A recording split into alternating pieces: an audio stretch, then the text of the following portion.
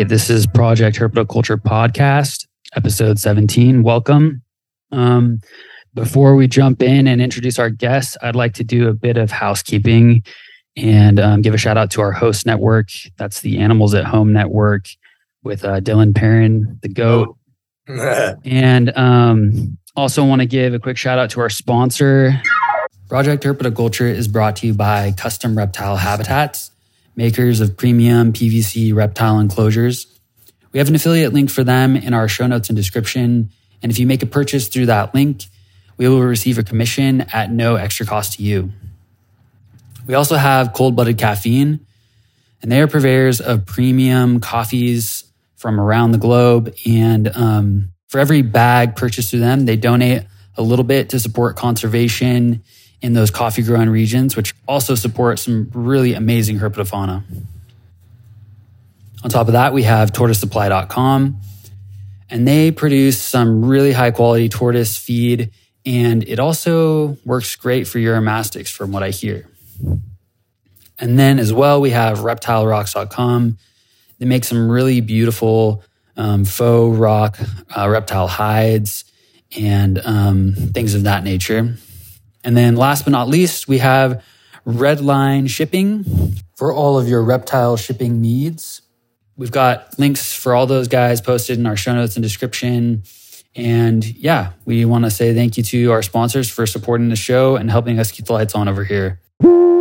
We also have now launched our Patreon. So thank you so much to all who have already subscribed. We really appreciate it. And if you're interested in supporting the show, that's a great way to do it. Of course, also, it's really helpful just to like, subscribe, comment, all of that algorithm fueling nonsense. Yeah. It's supportive, so we really appreciate it. And yeah, with all that out of the way, I'm going to pass it over to Phil to introduce our guest. Yeah, for sure. Thanks, Roy. So our guest today is Jordan Russell. Jordan, thanks for taking the time to have a conversation with us. We really appreciate it, man. Yeah, thanks for having me, guys. Good seeing you. Of course, ditto. Yeah, right back at you, man. Hopefully all three of us are going to meet in person someday soon enough. Yeah. Well, actually, I met Roy at... oh, yeah, you guys all met. Yeah. I'm the odd man out on that one, but yeah, that'll happen. So just because I'm curious and I honestly just don't even know, Jordan, how did you even get started in herpetoculture in the first place? Like, it's been like a lifelong interest thing? Was there like a specific event? And then was it tied to, has your interest in reptiles also always been tied to your interest in birds as well? Or were they separate or? Yeah, it's kind of a weird origin story. I didn't know you were going to ask that. I don't know that I can tell it in a way that's accurate and interesting and all that. But I had kind of a weird childhood. I'm one of 10. I was raised as a Jehovah's Witness. Okay. So had kind of like a pretty closed off from the world, weird childhood. Yeah. And pretty quickly thought birds were cool. You know, birds and dogs were like the coolest things in the world to me. And I started breeding birds maybe around 6. Some people from the Kingdom Hall gave me a pair of Nande conures that were plucked bald and loud. And, wow. I had them for about a week, and my mom was like, yo, this is terrible. And I found I think it was in Bird Talk magazine, there was a show coming up in Costa Mesa, convinced her to bring me, walked around the show with my pair of bald Nande conures and just was like, would you trade me anything for these? Would you trade me anything for these? And wound up leaving with a pair of Indian ringnecks. I bred those that year. And just kind of went from there. And then I think it was the next summer, I had a border collie, and we were out in the front yard, and she was barking at the ground. And went over to look, and in the leaf litter at the edge of our front yard, there's a little baby tortoise. And I went door to door asking the neighbors, do you have tortoises? Is this your tortoise? And wound up knocking on this elderly couple's door across the street. And they were like, oh, probably. We have a whole bunch of desert tortoises in the backyard. Oh. There's probably more in the backyard and more eggs. And they let me go look around. I found a couple more babies.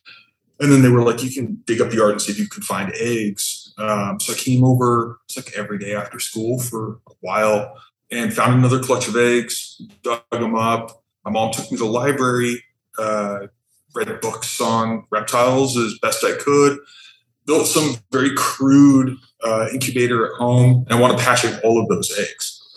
So that was kind of my first experience with reptiles. So it just kind of grew in unison with the birds. We had a number of tortoises growing up. And then I was a junior in high school and I moved out and wasn't able to keep birds anymore. So I had, I was breeding blue and gold macaws and umbrella cockatoos and had a variety of conures. Wow. Couldn't just move out at 16 and bring a collection of parrots, right? It just doesn't work. So I sold and traded all of my birds for reptiles because it just seemed more accommodating to what was happening in my life. And I don't think I'd ever owned a snake before. And then over maybe a period of a 2-week period, I had like 80 snakes. Wow. Holy shit. I just jumped right in. Wow. Holy smokes, man. Total a little random, but my fiance.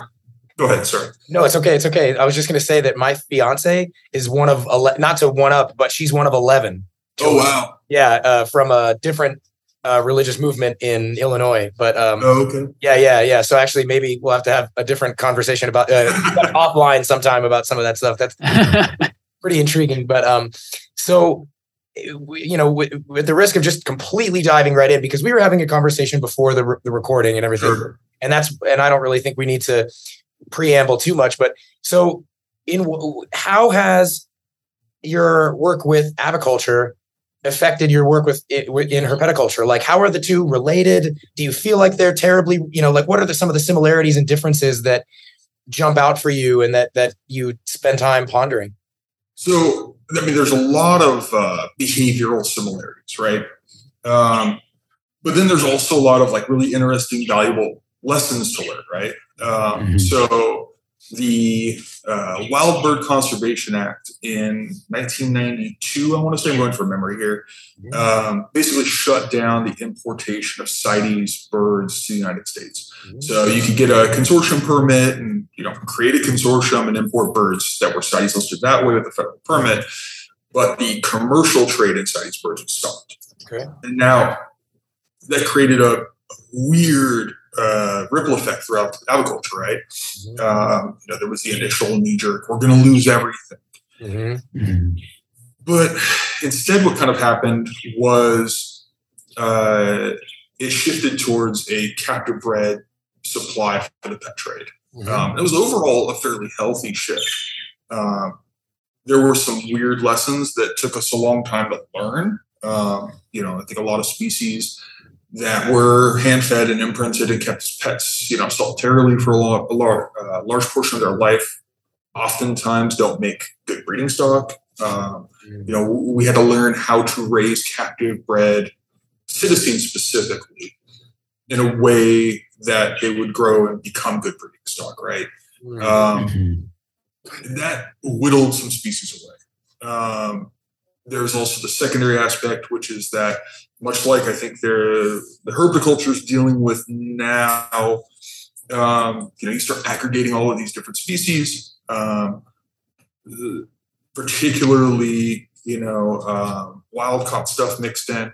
You start having viral viruses pop up, viruses start spreading from collection to collection, wiping collections out, that sort of thing started happening. You got to develop PCRs, you have to get the funding for the science. Apologize, I need to take a break really quick for 1 second. No problem, it's cool. I'm intrigued by that, the little bit about raising birds to become good breeders, because the pet ones don't become interesting breeders. Because I've kind of felt similarly with regard to the Euros. I was just telling Roy, Jordan, that I'm intrigued by what you said. I know you were on a specific train and I don't want to derail that. Oh, you're good. But you were talking about how certain birds, when they were raised as pets and hand fed and all this other stuff, they perhaps weren't very good breeders. And I don't know that this is... It's not a universality, of course. I want to make that sure. Yeah, and I don't think it's a one-to-one comparison, but I have long felt that a good Euromastix is a spicy one. You know what I mean? Sure. I like the more relaxed and friendly and puppy dog like a Euromastix is, the kind of less vigorous, less not always as you say, but it's just aren't always great breeders. Is it sort of a similar? Yeah, I mean, I think maybe this isn't the best example, but you kind of don't learn how to not be an asshole unless you get punched in the face once or twice. And I think that there's a maturing process for a lot of wild animals that's not entirely dissimilar to that. And, if you're raising up a bunch of, particularly, let's say, Indonesian white cockatoos, right? Umbrellas, Luckens, or anything kind of in that group, sticking 20 babies, whether they were hand-fed or not, in a large cage directly after weaning and letting them mature together, there's a lot of behavioral cues, lines you learn not to cross that just don't happen as a house pet. And it winds up teaching the bird a lot that you just can't do. And I think that there's probably corollaries in herpetoculture. Particularly, Euromastix are solitary animals. Yeah.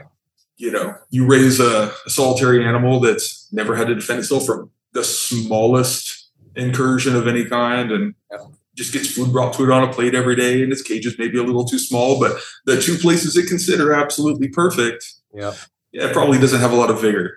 Yeah. No, that's dead on. That's it's a challenge, especially the solitary part, because this is something that I am always toying with my Euromastix, in the sense that even though I encourage everybody who asks me anyway to house their Euros solo for most of the year, I also don't think it needs to be like solitary confinement, right? Because I want them to learn how to interact with one another and get the opportunity to kind of exercise that interaction and not go totally insane, and try to be more vigorous and get more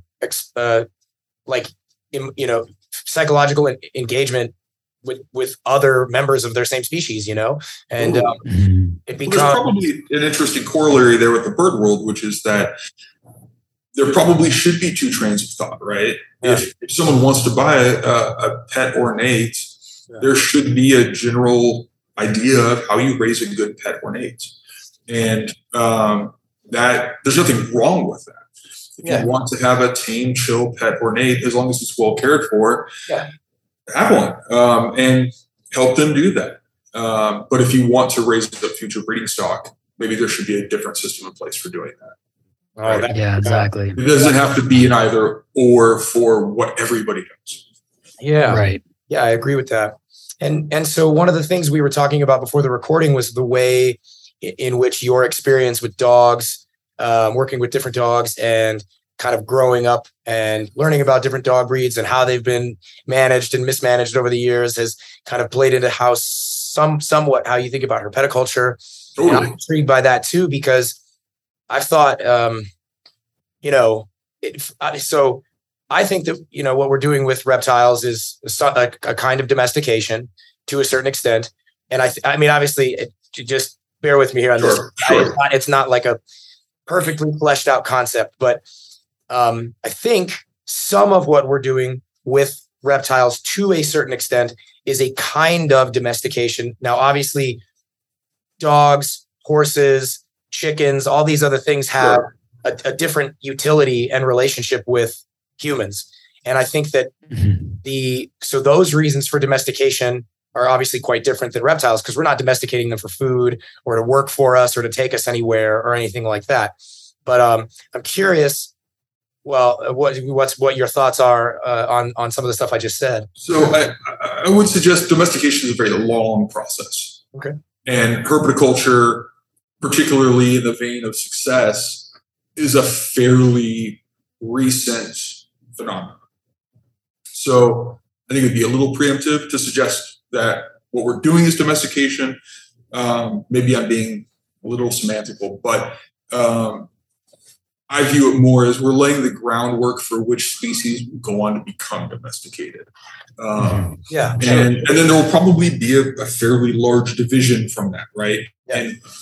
And what is or isn't, but what is, there will be species which are not domesticated but are continued to be maintained and bred, right? I would imagine if you're to take a group, an obvious group, right? Something like Ackies or water monitors, with, huge representation in the trade, very likely species or candidates to be domesticated at some point. Species like blue-tail monitors, which I don't know if they've even ever actually been bred in captivity, not so likely, right? Yeah. So there will be a division like that, I'm sure. As far as, I don't know that there is a requisite utilitarian component to domestication. I think it has always been the motivating factor for why a species was historically domesticated, right? But I don't think that those, just because that was why it was done, we have a lot more surplus as a species now, and we can domesticate things just because we want to, right? I mean, there's no utilitarian aspect to houseplant, really. Yeah, right. And it's aesthetic. It's an aesthetic component, sure, or whatever motivating factor, right? We can, I guess, play God a little bit with things if we're so inclined. Yeah. Well, and I guess my thinking on this is, I agree with you that it maybe, obviously, domestication was probably not the most specific apt term, because that's a broad, long process, as you say. And I agree that what we're doing is kind of like the initial groundwork for what that's going to become, right? And I've thought a lot about, you mentioned plants, and I thought about like corn and soy, but there's also like cats. Cats don't, everybody says it's like, oh, we had them around for pest control. It's like, kind of, you know what I mean? Yeah, they ate the mice that ate our stuff, but just like with dogs, I mean, there was a diverse set of reasons with each culture, right? Yeah, right. And so, I wonder about, what purposes we might generate for why certain reptiles may or may not be domesticated, and it's something that, because I wonder about. People always, people talk about it as this is what we're doing. We're domesticating stuff.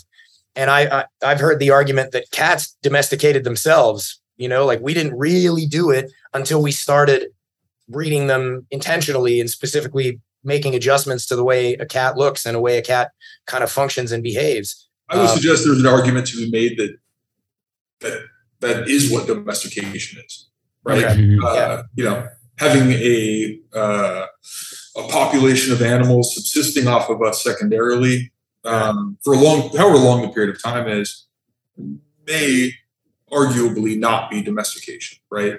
Okay. I don't know. I mean, I think there's a nuance there that perhaps people more informed about the history of cats, right, would know. Yeah. But I think that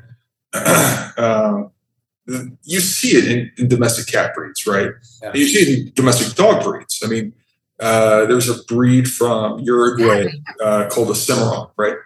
And basically, what was it? I think it was a Llano Espanol were brought over and became feral. And you had this huge population of these feral dogs in Uruguay. And they had no relationship with mankind, with humans, right? Yeah. Other than that they were hunted. And they were a problem. And when they'd hunt them, they'd clip off the ear and then present that for the bounty, right? Right. And then some people, likely foreigners, came and saw them and went, those are cool. Yeah. And generated interest. And now it's a breed that's, kept as a pet and bred. And they cut the ear off rounded as an homage of the breed's history, right? Yeah. I think that's remarkably different for like as an origin story from, say, like a French bulldog, right? Sure. So I think there's, it's fascinating stuff because, I wonder, I love the people who frame domestication as an adaptation, right? Like I love the idea that certainly can be. Yeah, or, you know, I'm not necessarily trying to have any particular opinion about the solidity of this position or the factual nature of this position at all. It's just like it's an interesting kind of thought experiment to think about, you know, reptilian domestication as maybe a like a failsafe against you know, wild elimination. Obviously, that's a topic I find interesting. Yeah. Okay. I mean, what herpetoculture's role is. Yeah. In the concept of conservation. Yeah. I feel like that's a weirdly framed and often poorly considered topic in herpetoculture. Well, could you expand on that a little more? Because you also, so one of the notes that we had when we were talking about stuff we wanted to discuss, one of the notes was conservation versus preservation. Sure. So can you talk a little bit about that? So let's step back a touch. Sure. Because I feel like it's very easy for people to go, that's not true, I don't do that. Okay. So when we're talking about herpetoculture, we should probably frame what that means. Okay. And I treat it sort of the way that USARK would treat it if they're going on Capitol Hill. Okay. It's everybody. Yeah. It's all of us. Yeah. It's the good, the bad, the ugly. It's all of us. Yeah, sure. Just because you're a guy that only breeds ball pythons and you keep your stuff super clean and nice and tidy and you're ethical about what you do and your collection's NIDO tested and you know you're the cream of the crop, doesn't mean that herpetoculture is into also other things. Mm-hmm. Right. Exactly. Sure. So I also don't classify herpetoculture as a national thing, right? Herpetoculture is global. Yeah. Oh, yeah. Sure. So when you take into all those factors as kind of your ground for it, I've kind of always taken issue with the idea that we're involved in conservation in any meaningful way. And there are. Don't get me wrong. I don't want to take away from the handful of people who are doing good work, who are affiliated with herpetoculture and then funding actual conservation projects. You know, there's a really cool Charles Bogarty project. You know, there's a handful of others. But as a whole, what we do has nothing to do with conservation. If anything, it's ecologically detrimental. And if you lay out, and I mean, you might get ahead of myself a little bit here, but if you lay out all of the logical reasons herpetoculture is good, and I'm a proponent of those, most of them, if not all, are just mitigating the damage we do already. Which that gets a little messy, a little uncomfortable to unpack, but I would suggest that there is a distinction between what we do and what conservation is. And the simplest way to frame that is we preserve things, we don't conserve them. And I think that's because in order to conserve things, I think that's more of an ecological term.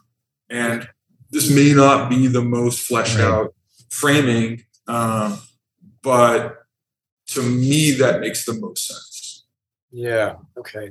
Yeah, that's intriguing. So, could you were saying, all right, you know, here there are some solid arguments that what we do helps on some level with conservation, and then, you know, I guess what I'm trying to ask is, could you kind of give could you steel man the argument, you know, that say opposes yours, that says here's why this is really valuable from a conservation perspective, and then maybe you could say here's why I don't agree with that argument, or is that maybe a little bit? Yeah, no, I get you. I think I hate speaking for other people, so I'm hesitant to say this is what they say, right? Yeah, so sure. make that clear. I do think that there is a recurring argument. I've seen enough to feel comfortable kind of restating it to some degree. I think it was really commonly used when Lanthanotus started coming. Europeans specifically were making memes. There was a lot of attention on that one, right? And then there is a logical argument that they're making, which is that if the Indonesian government isn't going to do anything to stop the deforestation of Borneo, all we're doing is moving Lanthanotus out of the way of tractors that are coming in to plant palm oil. Sure. So how is taking Lanthanotus out of the wild, where they're under imminent threat, a bad thing? I don't view that as an honest argument. There are a number of reasons for it. One is if your primary intention was conservation, putting lizards in a suitcase and smuggling them back and selling them for 10 grand a pair. Wow. I don't see how you're conserving anything. How you're making a positive impact. If anything, you're just making matters worse. You're just taking breeding stock out of the wild that may have been one of the few populations that would have survived deforestation. There was no effort done with the proceeds of profits to help in the region. I don't view that as a sound justification to make matters worse in the wild, right? Yeah. So you have things like that. I think the concept of conservation through commercialization is an interesting one. I think crested geckos are a really good example of that, right? So we thought they were rare. We thought they were extinct, and we thought they were rare. Some came in largely legally, and then they became one of the poster species for commercial viability of a reptile in captivity. What we've seen over the past decade, probably mostly over the past 5 or 6 years, is that the captive success of Urodactyloides agricolae, Urodactyloides velardi, Auriculatus, Chahua, some of the offshore Leachianus, has just gone on to fuel more poaching in New Caledonia, right? The U.S. Fish and Wildlife is trying to stamp out very authentically and legally origin captive-bred Urodactyloides because so much illicit trade is happening in other species in the genus. And they're seizing exports that they shouldn't seize because they don't know how to put out this fire that's happening. There's tons of illicit trade out of New Caledonia that's come as a byproduct of the captive success of New Caledonian species, including Ciliatus, including Auriculatus, stuff that has no justification, right? Other than, it'd be cool to have locality ones. Yeah, sure. Even the success stories have negative consequences on ecology. And again, I mean, to unpack the concept further, the conservation through commercialization. I'm not trying to pick on Tom here. I know Tom came up with it. I think it was a great slogan. I think that there is a fundamental truth to the idea. I like Tom, but doesn't mean it's beyond picking apart a little bit. Particularly, I think, because it's in the public domain at this point. It's not just Tom's. He came up with it. It's a herpetoculture slogan now. But I think if you pick it apart a little bit more and pull on that thread, is there an argument to be made that the success of chickens in captivity has an impact on wild jungle fowl, or the success of domestic cats has an impact on wildcats, African wildcats, or gray wolves from dogs, or so on and so forth? Right? Obviously, maybe regionally a handful of people kill less jungle fowl. They breed chickens, but now people want jungle fowl. It's cool that they were like an origin species for chickens too, right?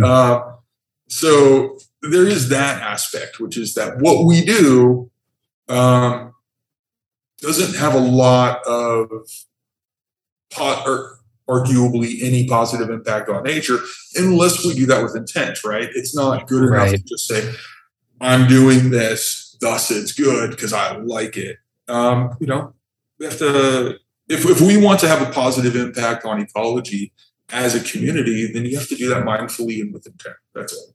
Yeah. Yeah, So, I agree with that. so there's some interesting stuff that you just pointed out there. So the first stuff you were mentioning with the Borneo earless monitors sort of smacked of like vigilante justice in a way. It's like, if nobody's going to do anything about it, I'm going to do something about it. Right. And then, it was nobody knew where they were. And then one asshole from Germany flew over there and was able to find them because he piggybacked with a biologist. Oh, sure. And then basically, from what I've been told, threatened to kill him. And it took the animals that had been found and then made additional trips. I mean, it's the same guy that went down and hit Bill Hayes' Cyclura site down in the Bahamas. And, they're bad people. These are monsters. Yeah. Hitting the Galapagos. And right. Well, real bad players out there. Yeah. No doubt. I guess I meant the rationale, right? Like the rationale that people will use for, okay, if nobody else, Borneo is not going to protect their habitat, we're going to take them and put them in a box and we're going to, because then it'll at least preserve them or what have you. That sounds to me a little bit like vigilante justice in some regard. That's kind of what I was putting at there. And then there's this. But then pull on that thread a bit more, right? Yeah. As a guy who breeds Uromastyx, you've seen what the conversion rate is on. Use Egyptians as an example, or ornates. I think ornates are a better success story, so the numbers skew a little bit more in their favor, right? Do a conversion rate of how many ornates have come in from the wild versus how many get produced in captivity, or how many just survive to maturity, or what have you. Right. Do we have a sustainable, viable population of ornates in captivity today? I'm working on it. if imports stop tomorrow, is there one? And I mean, I think there's some flaw to like, what do they have it here? It's like a MVP. So there's this conversion rate that ecologists use. And so there's a MPV. So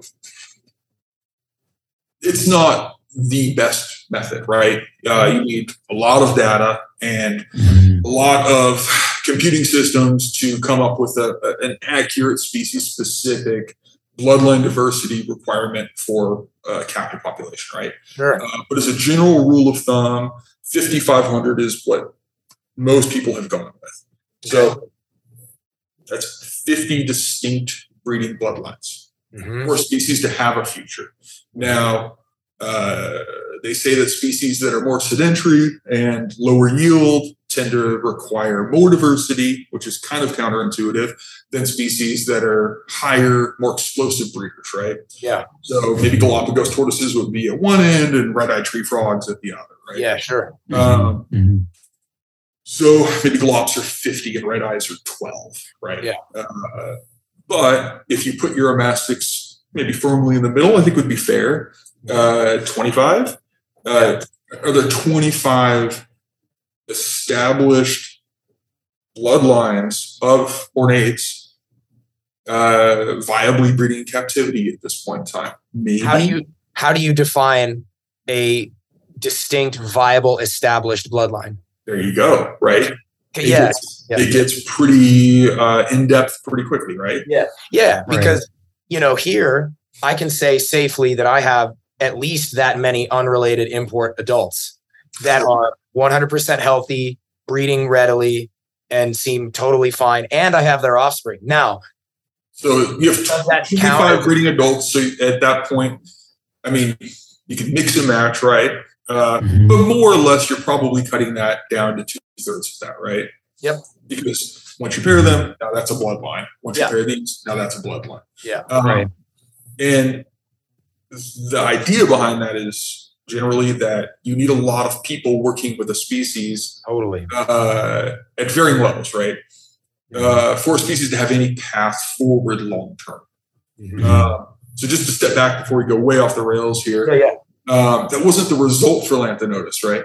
Right. Rob Nixon has done well, and he's made a few clutches. I think Richard Kazaris made a clutch. I think someone in Canada made a clutch or two. One of of our guests, one of our previous guests, Brian Minna, has on the show. He was telling us about he's got eggs incubating right now. There you go. So there's this handful, right? Yeah, right. Of people that have done have had some level of success with them. Yeah, does that species have a viable path currently in captivity? Precarious at best. Yep. So this argument that we're kind of rushing into a burning house to save them, it also falls a little flat there. Yeah. Because there wasn't a concerted effort, right? There was a concerted effort to preserve the species in captivity. There was a concerted effort to profiteer from it. And I brought some in. I mean, I'm throwing myself under the bus here, right? Yeah. You grow and you develop and you reconsider and evaluate your positions on things. But it's certainly one that I think I was on the wrong side of. But Lanthanotus also have a flip side of that story, which is that the Indonesian government went on to give them a quota. So as long as they're captive bred, they have a quota. So now they're coming out again with documents. And they had, despite what the Guardian and people on Facebook say, they did legally leave Malaysia. Sure. And Malaysia owns part of Borneo. I've seen the documents. The animals I brought in were from that origin. They were not all smuggled, despite what people on Facebook said. Yeah. That doesn't mean legal and ethical inherently align either. Right. Yeah. Right. Exactly. And sorry, Roy. I know it's okay. It's been going on, but I also think, I don't know. I kind of get the sense that, so there's all these broad overarching narratives that people will use to justify what we do or how we do it, or all these things. And some of them are maybe a little more sound than others. Some of them are maybe clearly straw man or arguments. But it seems like these are the arguments that we need to have. That these are the iterations that we have to go through in order to land on a, maybe in 50 to 100 years. I'm just spitballing here, but in order to land on a well-defined, well thought out, well systematized and institutionalized methodology, right? I think that's ambitious. Okay. I think that there's an individualistic aspect that is sort of inherent with people that are drawn towards any sort of agriculture or farming practices, which is what I would argue herpetoculture is, right? It's urban farming. And I think people who are a bit more individualistic, a bit less aligned with social norms and that sort of thing, not only are the primary demographic for that, but then the subset of herpetoculturists from that group are even more that way. So expecting there to be some philosophical commonality within this group, I personally don't see that as a likelihood. Would that be, is that like, and again, I'm not accusing you of anything at all, but I want you to push back. Is that cynicism or lack of imagination? Or is that like, because I don't disagree with you on a certain level, right? Like there's not, it is individual. It is an individualistic pursuit, and it is in some ways an aesthetic one, and all of that. But it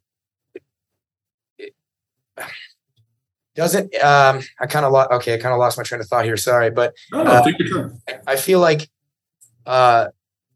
one could conceivably make that argument about much of what we do, as a culture, as a society, a huge amount of what we do is sort of individualistic and are you talking about our species or America? Yeah, I'm talking about as a species. So much of what we do is like a near-term focus. It's immediate return focus because we're programmed to be immediate return animals. That's what we are. We're not long-term. I mean, we do a good job of mitigating that and becoming more long-term thinkers with time, with practice, with influence. But I think that's just the dissipation of being overridden by hormones when we're young. We just get older and yeah, that's right. Exactly. We aren't just responding to just firing synapses and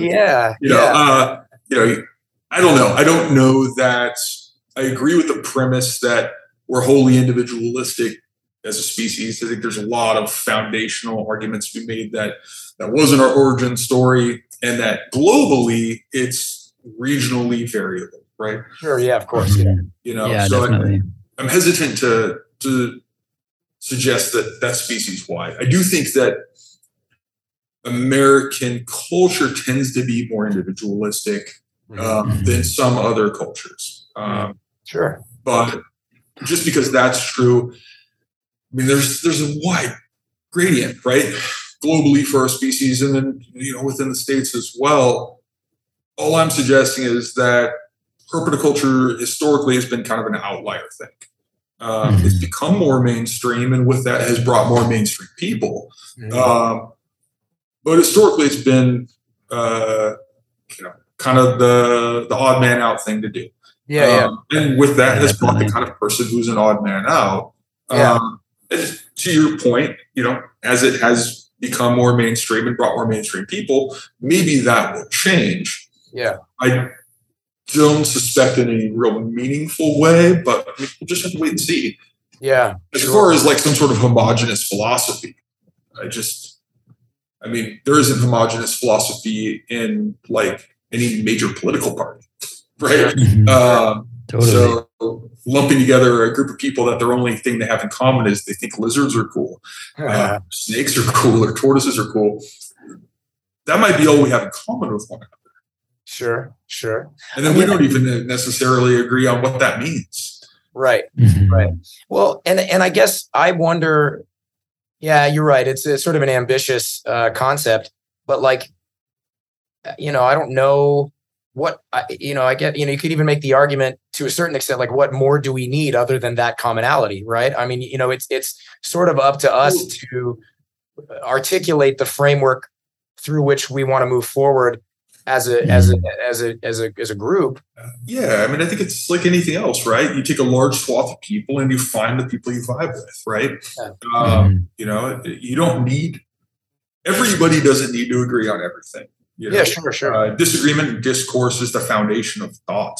I demand you agree with me, Jordan. Yeah, I mean, there's nothing more thoughtless than someone who views things that way. Yeah, sure. Jordan seems really receptive to that kind of demand. Totally. Yeah.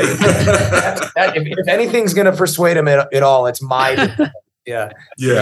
So, I mean, if your ambitions are, to see, I don't recall who said this, but many years ago, back when the carpet python community was really having a lot of like internal battles about the future of carpet pythons. People who are very against hybrids, people who are against morphs, people who were supportive of that stuff, and so on and so forth. It was happening all the time. Those guys were just arguing about everything. And it almost became what that community was for a brief period of time. Someone in the midst of that said something to the effect of, I don't like hybrids. I don't necessarily like the morphs. But if I like diamond pythons, that's my thing. And I don't want to see diamond pythons lost to what's occurring, then I'll breed pure diamond pythons and I'll work on preserving that species in herpetoculture. Yeah. This is more or less his point, though. If I give a shit enough, then it's my job to do that. Yeah. And if I don't do that, then clearly I don't give that much of a shit about it. I'm just on the internet arguing with people because it's fun for me, right? Yeah. And I think that there's a bigger lesson there than I maybe he thought, and it stuck with me, which is that if you care about this stuff, then do it. Yes. Yeah. Yeah, exactly. And I think that also applies to like the kind of where herpetoculture can also actually influence conservation, which is like if you care about the conservation, contribute to conservation. You know, like Absolutely. consider a percentage of your earnings to go to conservation. You know, I think that's always occurred to me as kind of like the obvious way that herpetoculture can actually have an influence on conservation. Real conservation too, right? Exactly. Real conservation. Because there are organizations out there supporting and I do habitat. think that there's a historical tendency, I'm not going to name names, of people using their money affiliated with herpetoculture to fund projects to gain access. Right. Yeah. And that's not conservation. That's one of the most cynical and nihilistic things you can do, right? Like, yeah, totally. So yeah, I mean, I think that there is a ton that can be done on that front.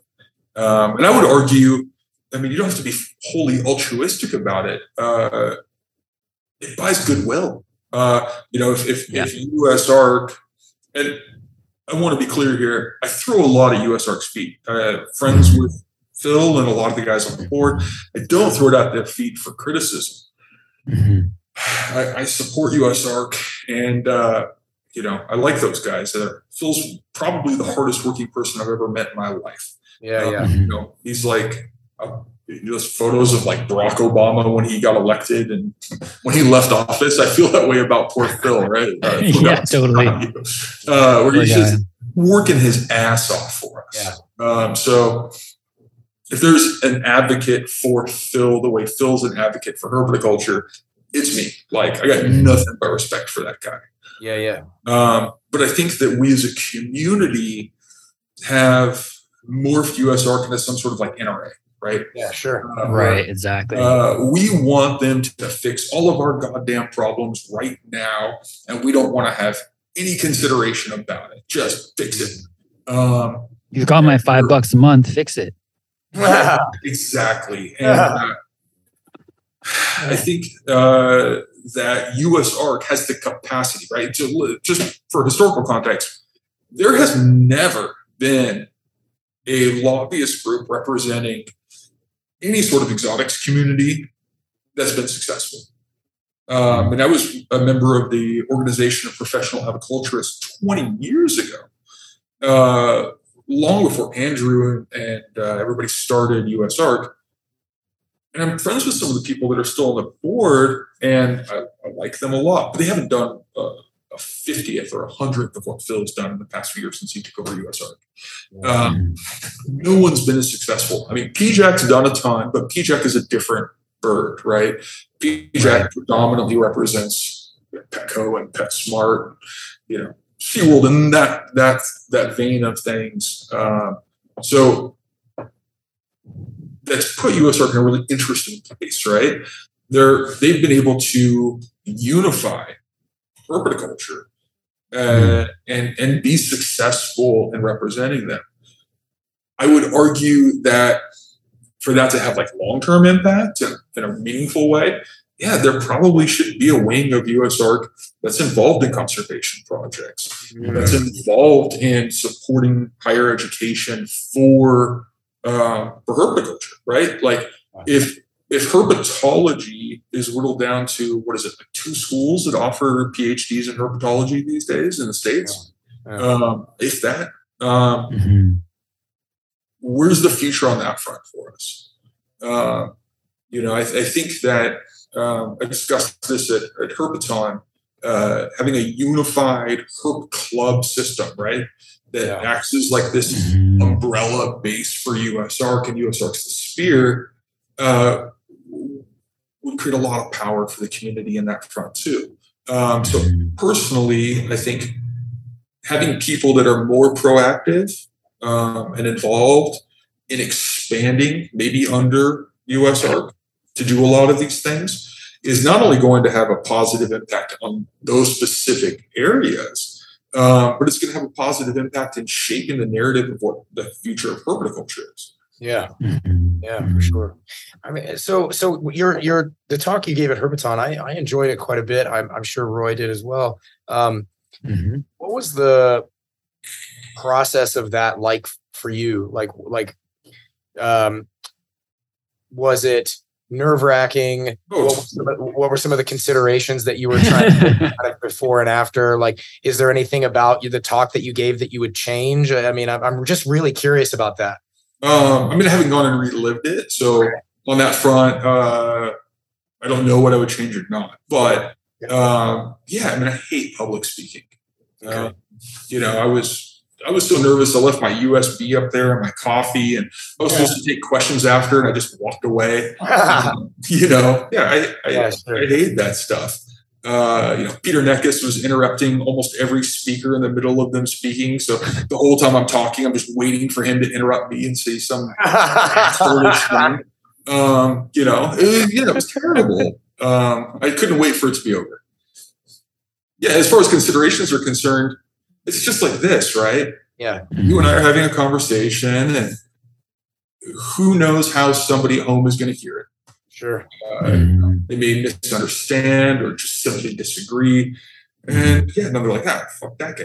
I don't like putting myself out there like that. You're going to be saying that about me, if anybody. Don't worry about it. Very likable, Phil. Well, that's because, I appreciate that, but I feel like you two are biased, but how dare you? No, I'm just kidding.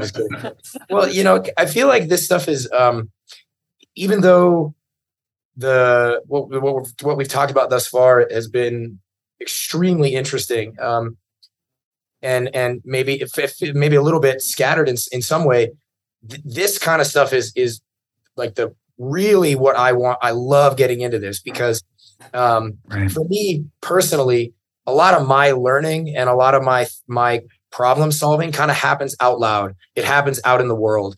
I think for a lot of people, it happens up here in their head, right?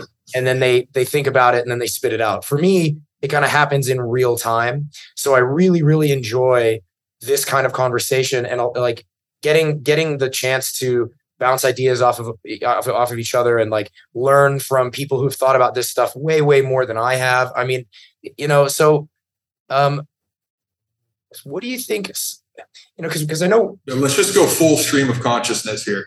Yeah. Okay. Yeah. God. Well, okay. We're going to do that. So I know Roy and I have talked a lot about, we have pretty big ambitions with Project Herpetoculture as a concept, and obviously he and I are both, we're still quite young. The show is still super young. How it may or may not proceed is sort of yet to be determined. We're going to be doing these for as long as we get value out of them. Right.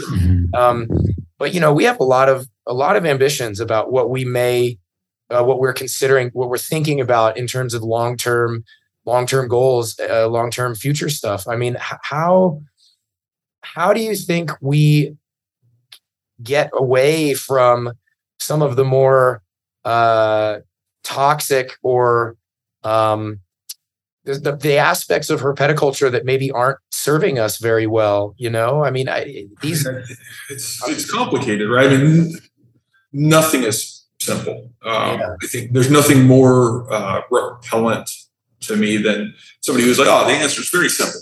I mean, sure. You're either selling me something or you just don't want to talk about it.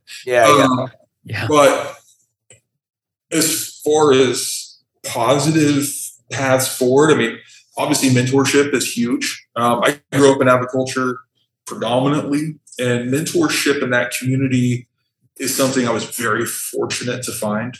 Gail Thompson and Gene Hall were always willing to just sit and talk. And these are old guys that had lived through all of it. And they had very interesting approaches, right? I mean, they grew up in aviculture when it was largely a wild-caught trade, right? And after the Wild Bird Conservation Act, I mean, we're talking 5 years after the shutdown, Gail, was working on creating consortiums and bringing in, the first Hoffman's conures and getting them established and having a totally and wholly uncommercial mindset of that. His goal in bringing them in wasn't, I'm going to be the first one to do it and I'm going to make a bunch of money from it. Instead, what he did was he was the first one to do it. He spent a bunch of money doing it, and then largely just gave away breeding stock to people he felt were capable and competent in continuing the project. He just literally for free, here, I have faith in you, and gave them offspring. It was a very different model. And I know aviculture wasn't all Dale Thompson's, right? But I was fortunate to have someone like him kind of molding how I saw things from a very young age. I think that made a positive impact. I mean, I grew up in aviculture and I also grew up in herpetoculture, but I grew up in herpetoculture online, right? So imagine how shitty and stupid you were at 16. I did that in a public arena, right?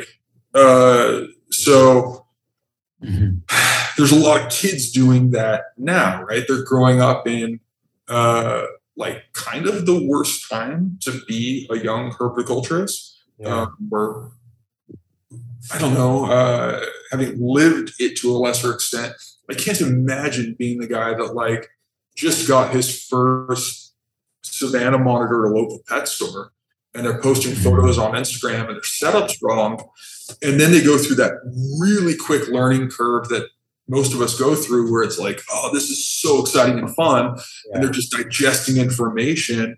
And then 18 months later, they've moved on and they got a fairly decent setup and they're trying a pair of Ackies. And everyone goes, I remember this asshole. He's the one that got thrashed on Facebook, 18 months ago for, the Savannah monitor on rabbit pellets, right?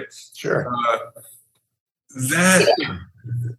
That's going to create, I think it's going to do a disservice to the future of herpetoculture in a lot of ways. I think that that's kind of happening in unison with an immense amount of information that guys like us didn't have, right?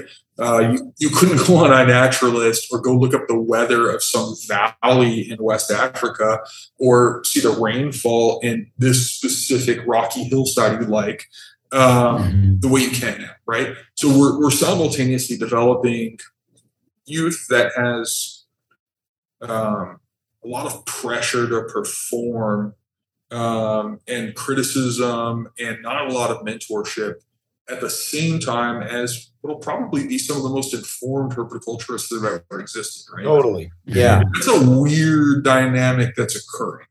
What will be the best way to shape that? I don't have a lot of answers because I didn't grow up in that world. That's the world that's happening right now. You do know that being thoughtful and kind and helpful, it helped me.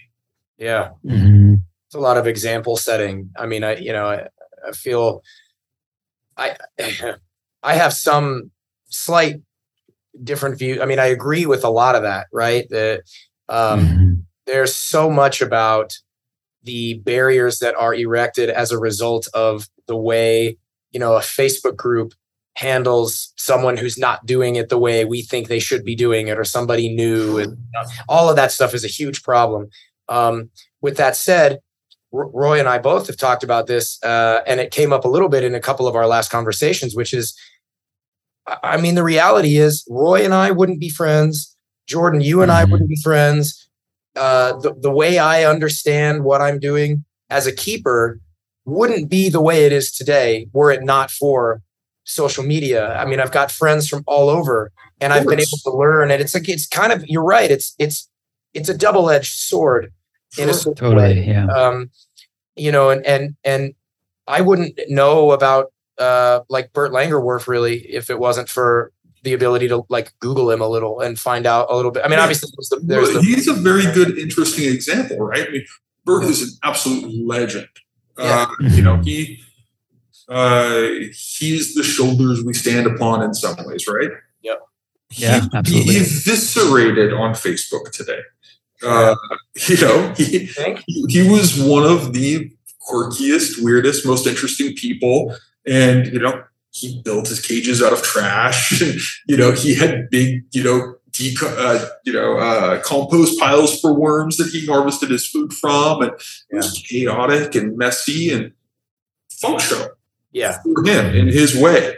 I would lose my mind working in that collection, but it worked for him, right? So he's a good example, of someone who probably would be treated badly today, but did a lot of good. I think there's a more interesting thing about Bert, though, which I think goes back to what we were talking about earlier about preservation. Mm-hmm. So I think that we should probably dive into this a little bit, because I do find this interesting. Yeah. So if you're looking at, again, let's go back to ornates, right? Sure. So if you take a species and you want to see it have a permanent place in herpetoculture, you can't just willy-nilly go, I like this, so it's going to have a permanent place in herpetoculture.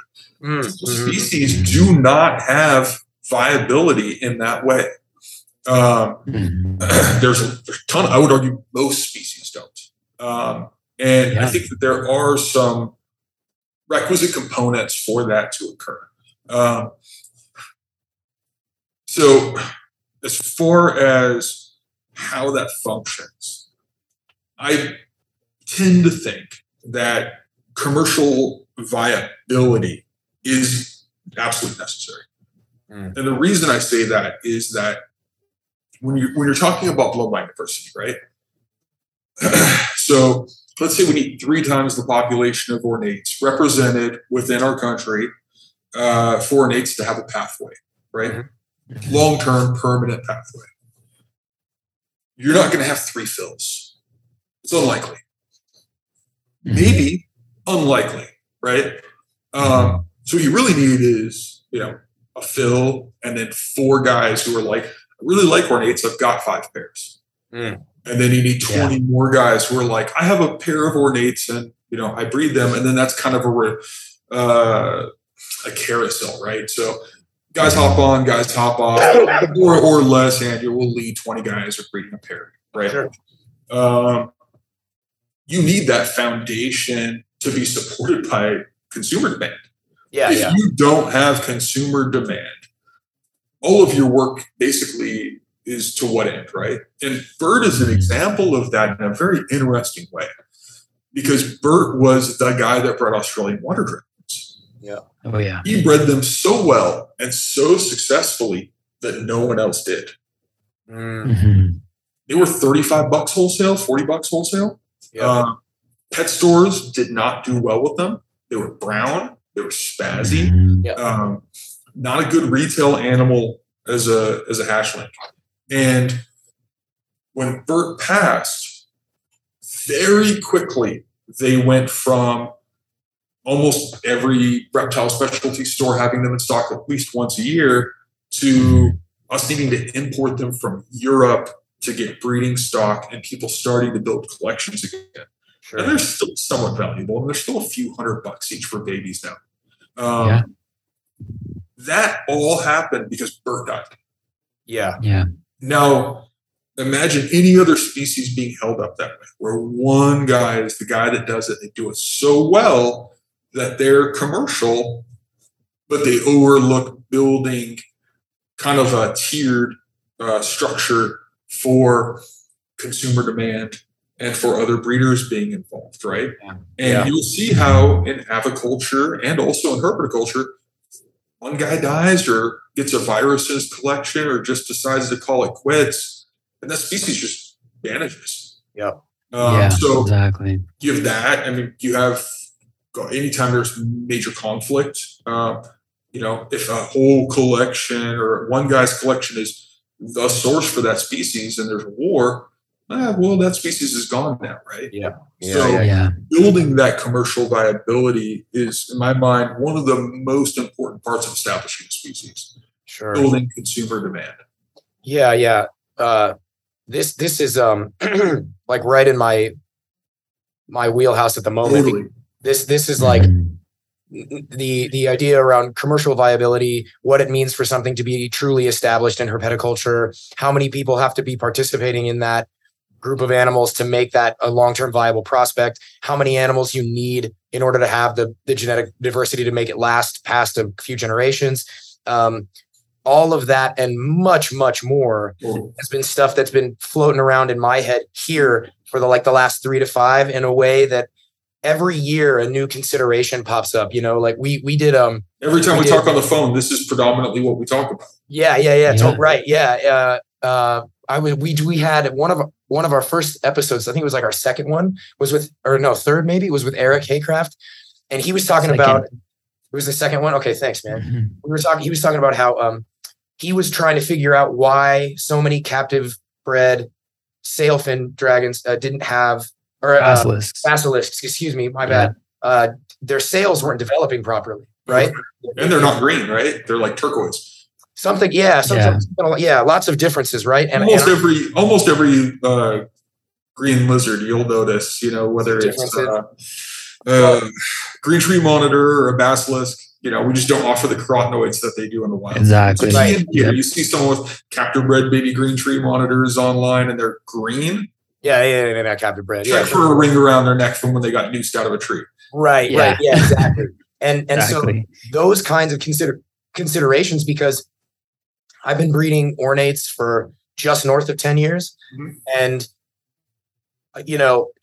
not as of yet, but I know that something is going to present itself as, oh, hey, you didn't consider this. Mm-hmm. Not because I didn't intentionally avoided anything, but because you can't know until you get there. Sure. And then there's stuff like genetic drift, right? You'll get an ornate that you're like, that is the nicest ornate I've ever seen. Yeah. And then you wind up with like Genghis Khan siring your whole collection of ornates, right? Yes. Right. Yeah. Exactly. Yeah. And so, I've been trying to develop protocols here at the shop and become as informed as I possibly can about other animals that have undergone the transition to permanence in captivity, just to try to inform and try to safeguard what I'm doing here. And it's like, this doesn't even begin to consider what happens if next year nobody wants ornates, what happens if nobody wants it? I think you're in an interesting and rather fortunate position in that you are recognizing a lot of these things while there's still kind of a permeable layer of genetic diversity coming in on Uromastyx. Right, exactly. We've seen kind of whack-a-mole with Uromastyx where species X is $4 for, X amount of years, and then they just stop coming in, right? And that's just happened over and over and over. And it's put guys like you in a really good spot where you can go, oh, I see this happening, right? This is, there is clearly a direction this is all going, but the public likes Uromastyx, right? Mm-hmm. It's not a genus that you have to convince the public to like. I'm not. Right. And that gives them a path forward. All it's going to take is a bunch of dedicated people. Yeah. Well, and there's another way that this has become relevant, at least for me anyway, which is the Xenogama, because I think that Xenogama taylori are an absolute knockout for herpetoculture. Like it should, from my perspective, they're an obvious, excellent choice for their size, for the fact that they are so easy to provide a very, very good baseline standard of care for a number of animals, partially because of their size, but partially because of they're just not that complicated, and their dietary requirements are relatively minimal. Just in terms of content, right? Totally. I think that when you're building a species place in captivity, if your local mom and pop pet store or Petco can maintain offspring enough to sell them to the public, that species likely has a permanent place in herpetoculture. Yeah, right. But they don't. It's durable. The difference with the Xenogama is that they don't have the baseline. Like an ornate is a fucking desert ground-dwelling panther chameleon. They're a miraculous visual spectacle, right? Mm-hmm. So A Xenogama is not that. They are they're cool and they're interesting and their tails are incredible. And the cobalt blue that males get when they want to breed is an absolute knockout. Sure. And this is where I drift into controversial territory. This is where I think this makes them excellent candidates for being introduced into, bringing morphs into the game. Now, obviously, there's big problems there, right? Like that has to happen, right? I mean, that's yeah. You got to get the ring lottery ticket before this conversation has any real meaning, right? Yeah. Right, totally. And I'm not suggesting that this is like the right answer. I'm not saying that this is like what I really desperately want to do with Xenogama, but I'm just iterating on the idea that, you mentioned ornates as an obvious standout. In my mind, the Xenogama are an obvious standout, but if I'm going to have to, I feel like it's going to be a much more of an uphill battle in terms of building. Push back on that a touch, which is that bearded dragons receive wide success and popularity and commercial success long before they were pretty. Okay. It's true. And their big cool factor was they had a spiky throat. Yeah. I bought bearded dragons early, like in the 90s when they had value as a normal bearded dragon. I think I traded a baby cockatoo I made for a handful of babies. And I remember being a kid and just being like, this is the coolest shit ever, this big spiky throat. Xenogama have that with their tail, right? Yeah. And the blue. Yeah. True. I don't know that morphs are necessary for that to be cool to a kid, right? Which if you're going for commercial viability, your target audience is, at that level of commercial viability is first-time buyers, right? Right. And if they do indeed make a reasonably decent first-time pet reptile, they do. All you need is that one thing for that kid or teenager or young adult to go, that's pretty cool. I like that. True. With time, you get lighter versions or, more blue or whatever it is. Okay, great. Now there's some diversity and you can appeal to the guy who's like, I really like those. I remember having one, but I want a nice one. Yeah. You don't necessarily need an albino. Right? Yeah, no, sure. And I'm not suggesting that that's like the necessary next step or anything. It's just like, I've been really enjoying getting into this section of thought, for everything that I do, because, one of the things that I'm finding is that every year that goes by, I'm just finding more and more interesting problems and challenges and subjects to tackle. Sure. And it's this self-sustaining, whereas in other industries that I've been involved in, specifically like when I was involved in illustration and concept art, great fun, very difficult to do. It takes a lot of skill, but profoundly boring as you're a wrist, you're a production, you're just a printer, and you're not really, except at the very, very highest levels, you're not allowed to infuse your creativity or your preferences or anything into what you're doing. Whereas herpetoculture is like a mixture of not just influencing my own creativity and preferences into what I do, but you're also counterbalancing that against the well-being of the animals that you're working with, considering their future, considering the impact of what you're doing broadly. I mean, there's just so many different angles to come at the same problem. And you can drive yourself crazy. Yeah, that's right. Yeah. And I definitely don't want to go crazy, but I don't necessarily have like a well-defined thing that I'm heading towards here. And I really want to give, I feel like I've just been talking over Roy this whole time. Yeah, man. And part of it's because I'm a super talkative person. So I just want to I'm going to kick the ball over to you, Roy. It's good, man. It's good. We just have different processing speeds, and yours is like, you're just going at a different rate than I am. I think I just spit shit out. But no, I think about this subject a lot, just like the whole viability thing, with the stuff that I'm working with here. And obviously I'm a hobbyist, I'm not working at a broad scale, but I do feel passionate about some of the species I'm working with, in particular the Polychrus, and feel like Oh yeah. there is potential commercial viability, not like at the mom and pops kind of scale like you're talking about. Although, I mean, in my experience, the captive bred and born babies are really bulletproof. So far, I haven't lost a single one. Hell yeah. Just to step back for a second, I mean, I think it's not necessary for everything to become a budgie, right?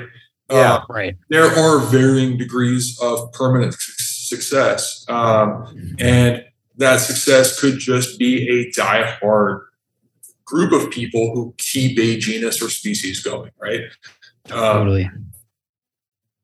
Yeah, and that's kind of what I'm hoping for with the Bleakerus is like just a good few dedicated people to get on board, and just keep them going because they're really amazing lizards. I get it, man. I mean, that's more or less my attitude with my hornbills. Oh yeah. I mean, there's no commercial viability in African hornbills. I'm hesitant to even trust anyone to keep one as a pet. But I would love to play Atlas for how many ever years I have left and, hold up as many species as I have the space and finances to work with. Right. Mm-hmm. I just love them. But again, I mean, I like animals more than people, right? I mean, animals were my escape from people. So there's like 3 or 4 people in reptiles I talk to. I'm just going to keep to myself and do my thing. And rarefied air over here. What's that? So this is rarefied air over here. That's awesome. Love it. So the appeal of commercial viability in a reptile project to me is huge, right? Yeah. If I can just go clean poop and feed animals and enjoy my reptile collection and wholesale everything and not talk to anybody, that's totally the goal. Okay. I like the animals. I don't like the other parts of this so much. But then, I have a handful of other projects that are more like what you're talking about, right? That are there are things that they give me personal satisfaction in a way that maybe breeding king snakes or bull snakes doesn't. Those are sick though, by the way. I enjoy them. No, I totally enjoy them. There's nothing wrong with them, but hatching out a collection of bull snakes is not exactly like a monumental occasion where it's like, holy shit, I can't believe I helped get that done. It's still exciting. I mean, I can see a collection of red-eared sliders hatching and be like, oh, cool. I'm still like a little bit of a kid about this. Stuff like the Defensor. I know you're hurdles with that species. I'm years in and just got a clutch this year. Lost the eggs and there's no place for that species in herpetoculture. They're fucking nightmare. I mean, you and I are fairly experienced keepers. There's no way I'd sell one to someone as a pet and expect that to be like a good situation. But at the same token, I'd like to breed them and have some success and try my best to spread them around to competent people. Right. Well, totally. I made the decision recently, and I've aired this out a little bit on the show before, but at least next year, possibly the year after, I'm just not going to bother breeding the Egyptians. It's like I love the imports. I say again, because of all the imports coming in. No. I mean, the demand is still there. People still hit me up for them all the time. It's just that, and I'm really, really fortunate that a huge number of the babies that I've sold have gone to people who still have them and caring for them in great big enclosures with a great deal of dedication. I just am not convinced that number is going to stay very big for very long. They're huge animals. They need a lot of space. It doesn't mean there's not a group of people out there who are dedicated to doing that. All you need to do is convince all the guys buying water monitors and black throats to scale back their ambitions a hair. And like, I know it's really fun to feed this animal an entire turkey, but have you thought about just putting in a bale of hay and watching him eat that? Like it's maybe not quite as interesting, but. By the way, how are you coping with this lettuce shortage going on? Jesus, it's me. I can't imagine on your end. You know what? It's a mixed bag. So on the one hand, it's winter, so a lot of the animals here aren't eating that much. So my needs have gone down. A lot of Euros can eat hay and eat some dry stuff, and then I can throw in. So I'm able to like spread that butter a lot more thinly over the toast, as it were. Yeah, I've been planting parts of the yard with like clover and winter rye, preparing for this as the prices have gone up. But yeah. And then I'm really lucky that in Colorado there's a lot of wild plants that grow in the warm season that I can feed to the Euros. I have a mother who her backyard is just full of shit that when I lived there, she would plant flowers just that all the Euros can eat. So nice. So the whole yard is overgrown with stuff that I can go pick if I need to. And then, it's just, it's challenging. Yeah. The price, it's incredible to watch the price for 3 heads of lettuce literally triple or, go from like $6 to $15 in a week or two. Yeah. It's fucking crazy. But, my overhead on produce is lower than yours, but a few $100 a month. I don't know, man. You got some tortoises. Yeah, they eat a lot, but it's a few $100 a month to feed the tortoises and the birds and the iguanas. And it did like a 400% price increase here over the past 6 weeks. Which is just like, okay, that's impactful. That's just a little bit. Yeah. No, I mean, it's a problem. It's really a consideration. It's something that comes up a lot, but and not to jump around too much, but the Egyptians, this is one of the things, I have my adults in 8.5 foot long by 5 foot pens, and that's a great size, but it's not big enough. I was just going to say, that's like the razor's edge of like, you go smaller. And they're doing nothing but getting bigger. They are still growing. Yeah. They grow for a long time. They're going to be huge animals. Now, I am very lucky that I have plenty of room here, and I have construction quite literally underway right now to grow their space. But it's hard. They're a big animal with a lot of considerations, and they're not as big as a green iguana or a black throat or Can I make a recommendation to you? No. Yeah, of course. Yeah. Don't stop pairing them. You're feeding them and paying for the electricity anyways. Pair them and donate all the offspring to zoos and build relationships within the AZA. Okay. That's a consideration I have not. Building relationships within the AZA is a very important thing to do for a number of reasons. Well, I have been. So again, I've been in. So I've dealt with 4, maybe 5 AZA institutions, and I would like to increase that number. Of course, I had not considered that was an option. I didn't know I could just donate. I didn't know that was in the cards.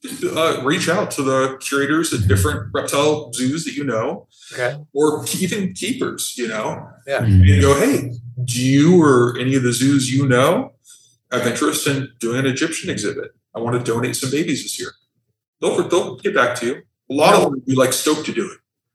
Okay. Very cool. I'm definitely going to I'm definitely going to. San Francisco Zoo, reach out to Dom Dorsa. I know he'll say yes. Okay. I'm going to write that down. I'll text it to you. Well, still, okay. Well, all right. Well, fine. Text it. That's fine. Yeah, please. Because this could be a good path for the sulphureus here, potentially. Oh, totally. Those are beautiful, man. I love those snakes. Those are some badass. Yeah, they're super cool. Amazing snakes. Yeah, that whole genus is rad. Oh, Spilotes, yeah, my favorite snakes, probably. Cool. I mean, there's amazing snakes out there. Actually, I have some eggs that are at 89 days right now. So what is their incubation? It could be any day now. So it depends on temperature, of course. But like I've heard anywhere from like 84 to 100 days. Okay, you hatched some a few years ago, right? I hatched some when I was 16. It's the first snakes I ever hatched. Oh, cool. So it's been a really long time. And then I actually have one of the snakes that I hatched, I got back. Is your male, right? The male. Yeah. And he's pretty much geriatric now. So last year I got a clutch and they went full term, but babies didn't hatch. They were deformed, not fully developed. And I think that the potential there was parthenogenesis because I never witnessed any sort of courtship. And I'm kind of curious if that's going to happen again this year. It's a different female. Shocking how commonly that's proved to happen. Yeah. I know. I'm really, really curious if they do end up hatching. I mean, either way, if they don't hatch, I'm going to try and find somebody to send them to figure out like, hey, is this parthenogenesis? Mhm. But if they do hatch, it'd be interesting to explore that too. Talking about the correlations between aviculture and herpetoculture, that there is interesting because we're finally starting to catch up on that front. We're years behind forever, and now we're getting PCRs for different diseases, DNA sexing. I think Morph Market recently launched, for this joint venture. I think they helped finance for testing genetics on ball pythons, which has tons of really cool implications for expanding that and defining maybe more ambiguous subspecies of things. Like I know with a lot of the imported testudo, it seems like there's been some problems on that front.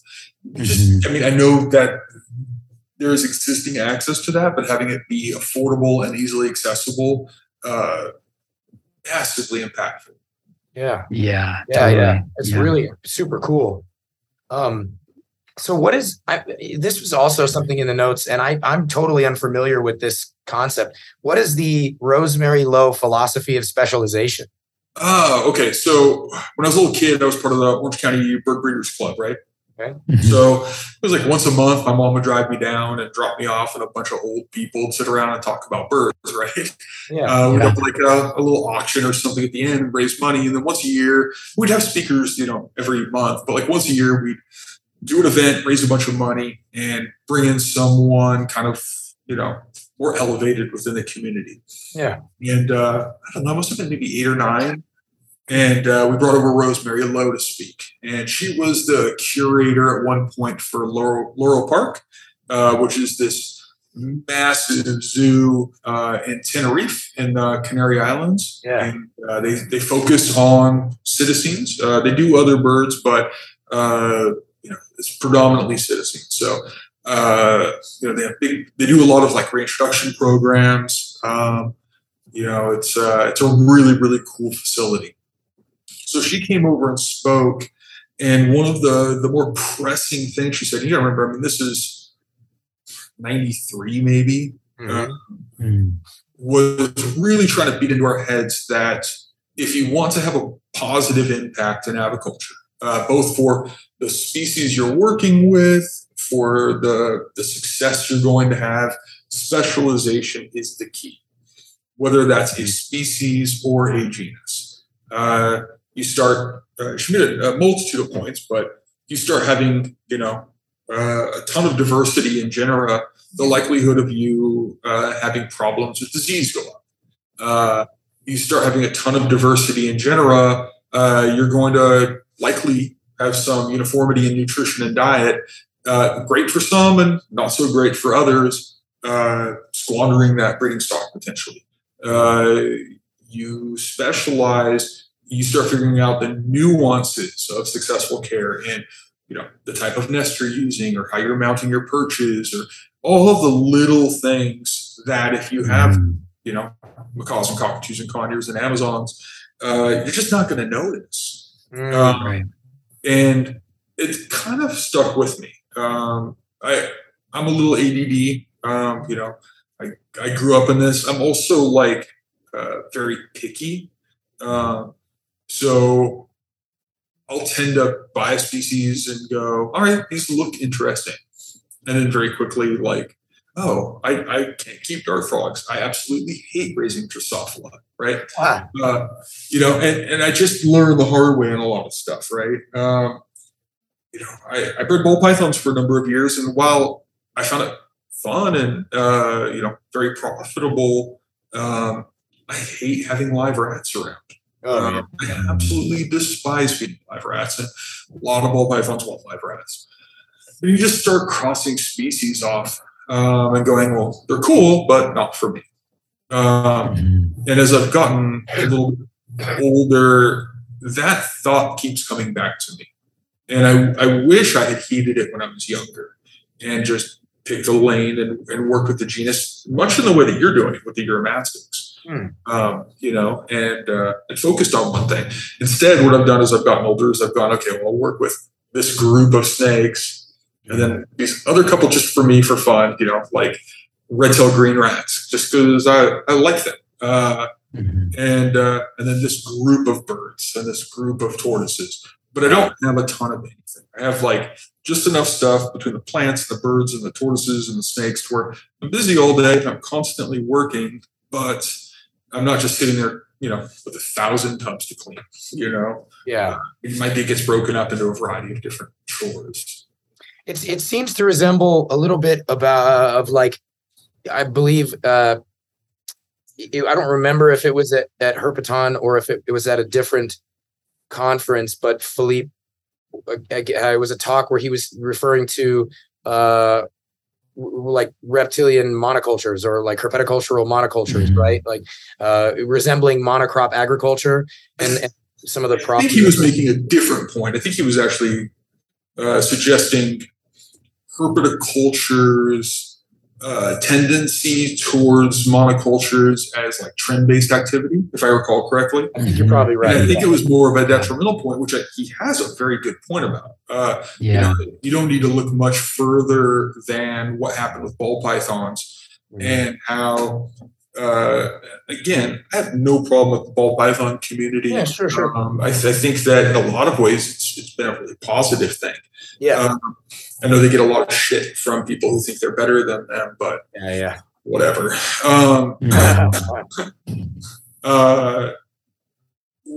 Because ball pythons were so easy in a lot of ways, and people could be successful with them, a lot of people just quit working with other stuff. And there weren't enough people to pick up their reins, and certain species just became less common or altogether disappeared as people focused or hyper focused on ball python. Now, the same argument can be made with geckos, right? Most people start with geckos and they go, I saw some Phelsuma grandis and I thought they were cool or whatever it was. And then they kind of expand and have fun. They build a diverse collection. I did this. And then they go, it doesn't make sense to have all this stuff, Yeah. I'm going to use it down and I'm just going to work with rhacodactylids or three genera they're broken down into now. Or I'm going to, only do Nephris or whatever. And those monocultures do, in a lot of ways, with their success, exclude other species. Yeah. But I would argue that there is logic behind the exclusion, right? The people aren't mindlessly choosing, I'm going to work with ball pythons instead of Papuans because money. Mm-hmm. You need positivity in your life and success for motivation, period.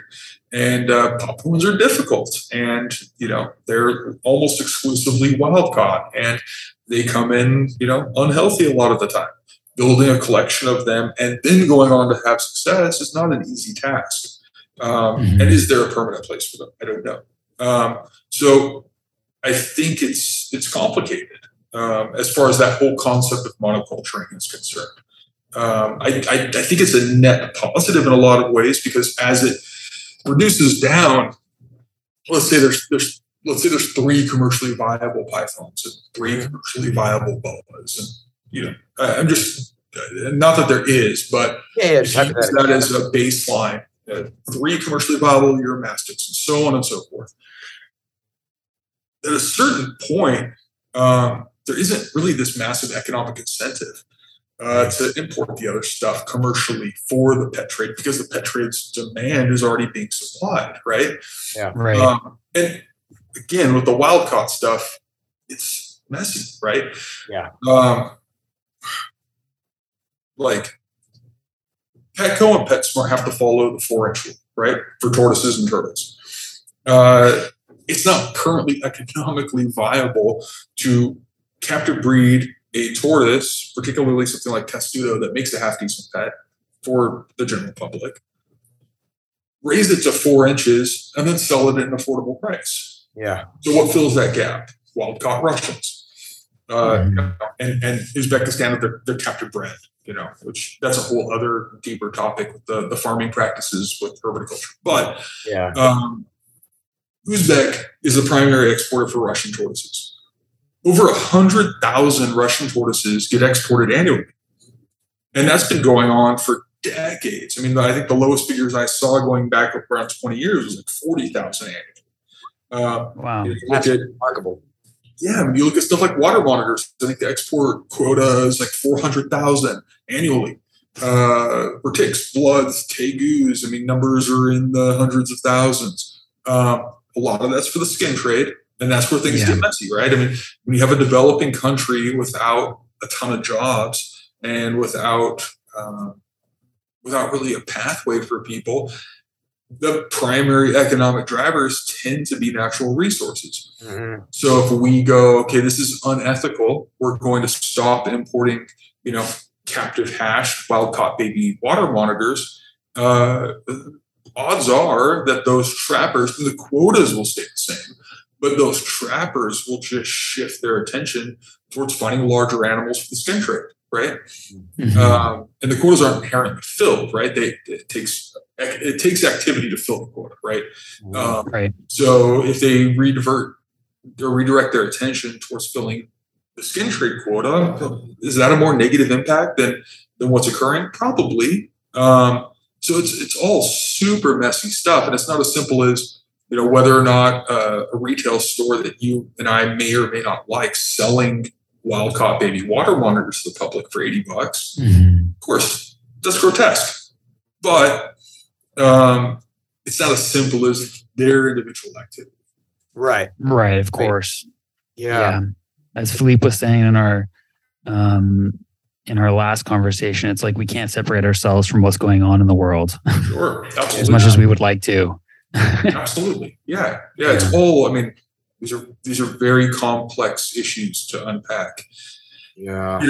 And I don't know. I think that the more success, like true commercial success, again, there's a multitude of aspects to herpetoculture, and they aren't as simple as commercial activity. But if we care about long-term implications of herpetoculture, fixing the problems that occur on our side, which is on the consumer side, and I would put all three of us in that consumer side. Mm-hmm. The best activities we can direct our attention towards is fixing the things that they're ecologically problematic for the trade. And the easiest ones to do are to fill consumer demand with captive bred stock and mitigate the demand from wild caught stock. And frankly, I mean, the big reptile distributors on the East and West Coast that do a lot of wild caught trade, they don't give a shit if it's wild caught or captive bred. They want an affordable product for the consumer to buy at a reasonable price point. That's all they care about. So if captive bred Polychris are $80 and wild caught are $4, they're going to buy the wild caught 10 out of 10 times. And educating the consumer, I mean, as nice as that would be to do, they've already made their transaction most of the time before they ever care enough to get into the weeds on things and learn about it. It isn't until their second or third reptile that they go, oh, this is really interesting stuff. I should join a Facebook group or buy a book or go to a reptile show. So like the damage is done before they're even really accessible. There's always another sucker. I mean, a lot of these businesses are based on the model I said earlier when we were talking before, which is you don't need to sell the same customer twice. Yeah. Well, and there's no something that I've always been a little bit irritated about is there's no accountability or any kind of like guidelines in place for people just post captive bred Uromastyx ornata. It's like there's a handful of people who chronically different species, right? And it's really obvious if you've been in the hobby for long enough. You're like, he's doing that thing he does. I mean, everybody, right? It's like if all it takes is one person in that line to say, "Oh yeah, no, it's captive bred." Okay, then they label it as such, and there's no tracing, there's no accountability, there's no micro. I mean, I guess in some there's going to be microchipping in some larger lizards and stuff, but you can't. It's challenging. One of the most common things I get through my social media pages is people saying, hey, I bought this lizard. He's about 2 years old, captive bred, blah, blah, blah. And it's like, who knows how old wild caught J-Rye or every fucking time. And well, I used you as a reference with a friend like a month ago. Yeah. A friend messaged me and he's like, hey, I'm thinking about buying this pair of captive bred ornates. And I was like, those are wild caught. Yeah, and yeah. he was like, how do you know? And I was like, I can tell. And I was like, hold on a second. So I messaged you and I was like, yo, these are wild caught, right? You were like 100%. So I screenshotted it and sent it to my friend. And I was like, I told you. Yeah. But you just know. I mean, you're aware of like what's occurring in the trade. You're aware of who the seller is, where they tend to source their animals. Yep. There are people who just habitually lie about the origins of their animals. And then there's people who lie to cover the legality of their animals, right? Of course, a lot of the Mexican trade went off the rails for a few years there. And, no one with half a brain is going to post up wild caught abronia. Yeah. I saw it occasionally and it was shockingly stupid, but bad call. You would routinely see very clearly wild caught abronia as captive bred, right? Oh yeah. They're just doing it because they have to, otherwise they're admitting to illicit trade, right?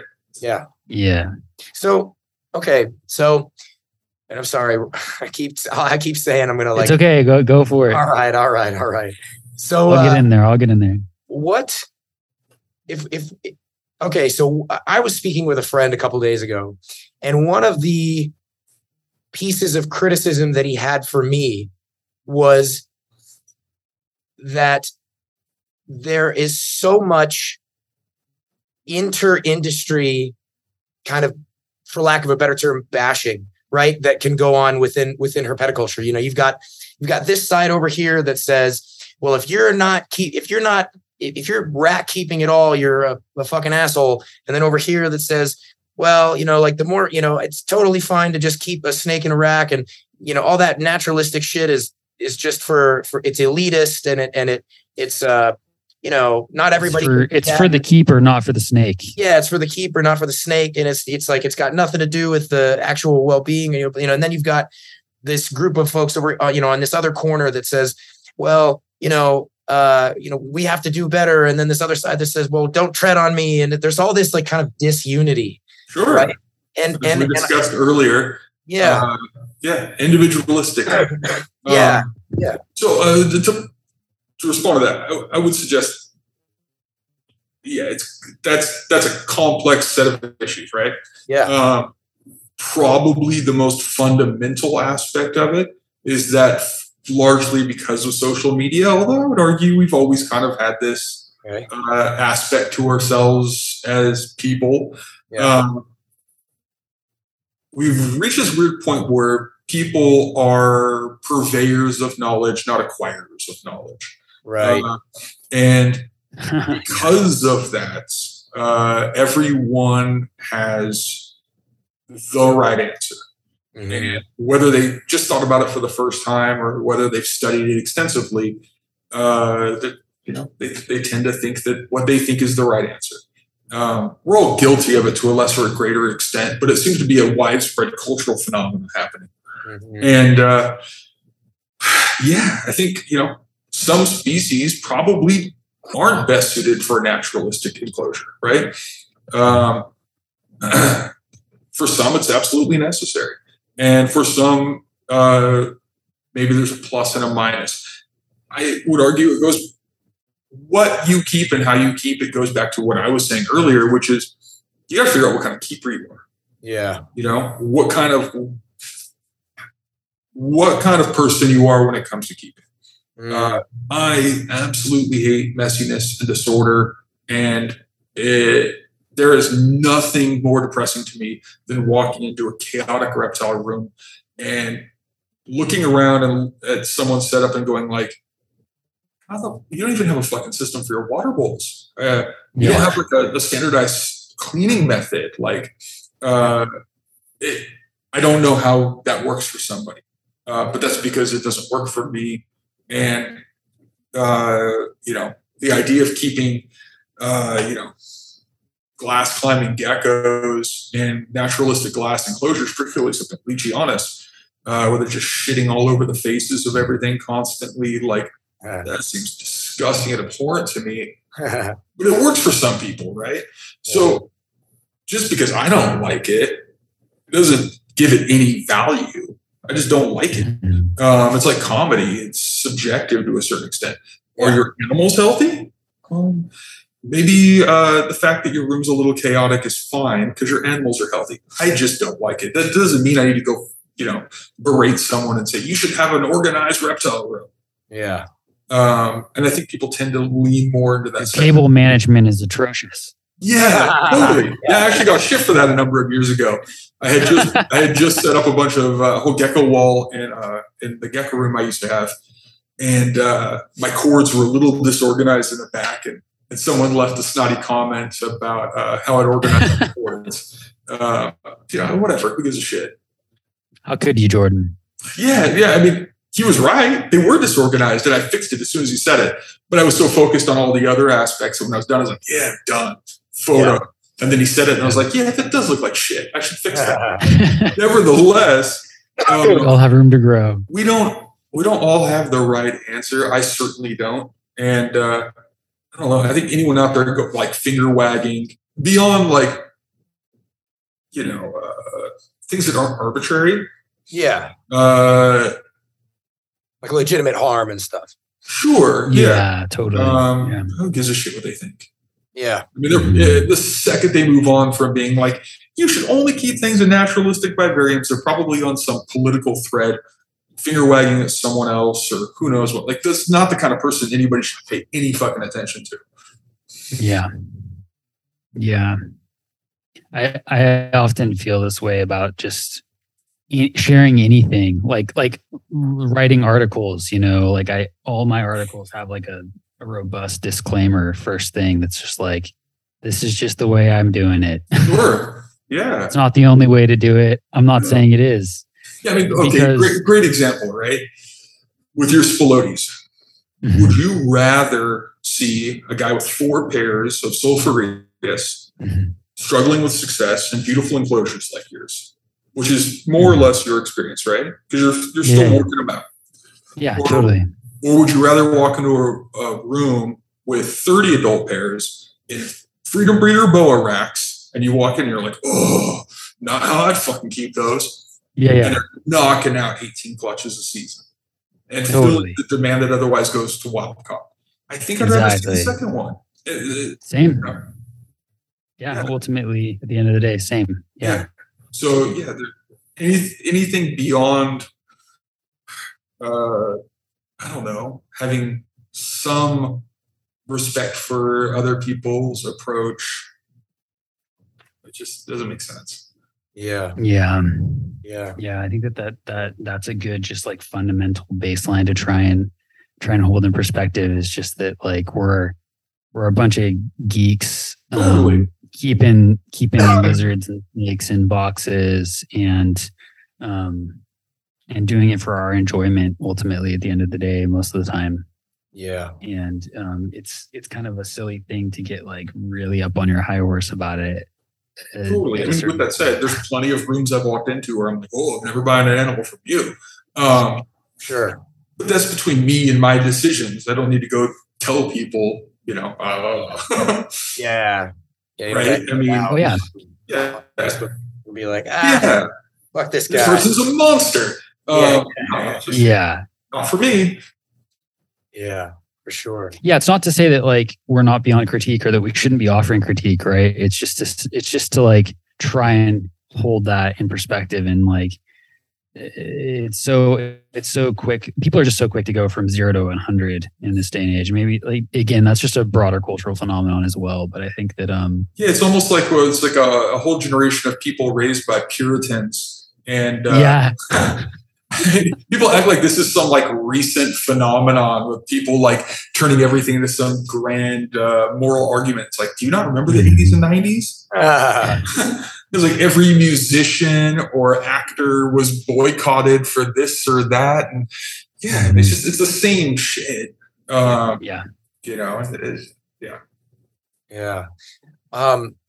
Well, so I feel like this conversation has been extremely interesting, really illuminating for me, because I think one of the cool things about almost every single show we've done is that every person that comes on has a unique, speaking of unique perspectives and varying perspectives, everybody's had unique perspectives that have given me like a lot of food for thought, and a lot of, and there's a lot of stuff where it's like, oh shit, I need to read a little bit more about this or think a little bit more about this. I want to say, Roy, do you want to, do you have some, any other questions that you have that you want to get out before we go to there's a couple more. I mean, I want to be conscious of your time, Jordan. Do you have room for a couple more? Yep.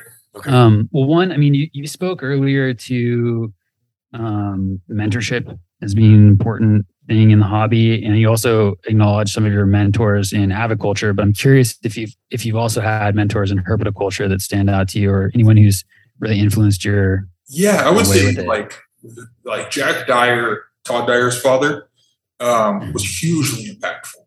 I mean, I spent every free afternoon I could in his reptile room, bugging the shit out of him, asking every question I could.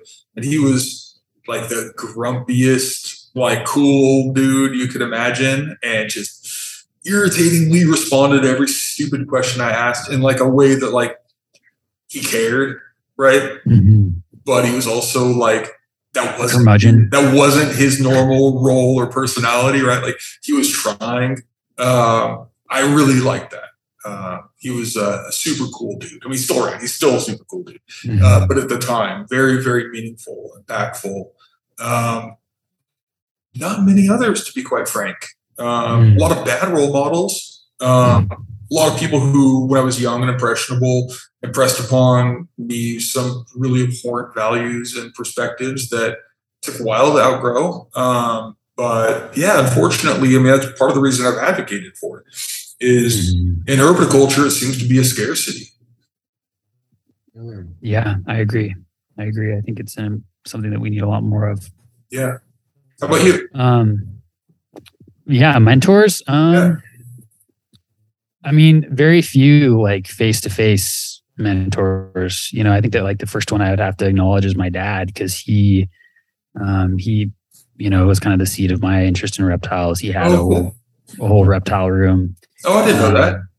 What was his focus? When I was a little kid, he didn't really have like a focus. He was just kind of all over the place. He also had arachnids, but at one point when I was a little kid, we had like 60 animals in the house, 30 tarantulas, and he had a yellow anaconda. He had a eastern indigo. He had a green tree monitor at one point. So and my dad's, he's a goldsmith. He's a super meticulous, craft oriented person. And I think that I, learned a lot from him just through osmosis. It wasn't really super hands-on, but, and that era, just for context, I mean, that era, advanced herpetoculture was just keeping a cool collection.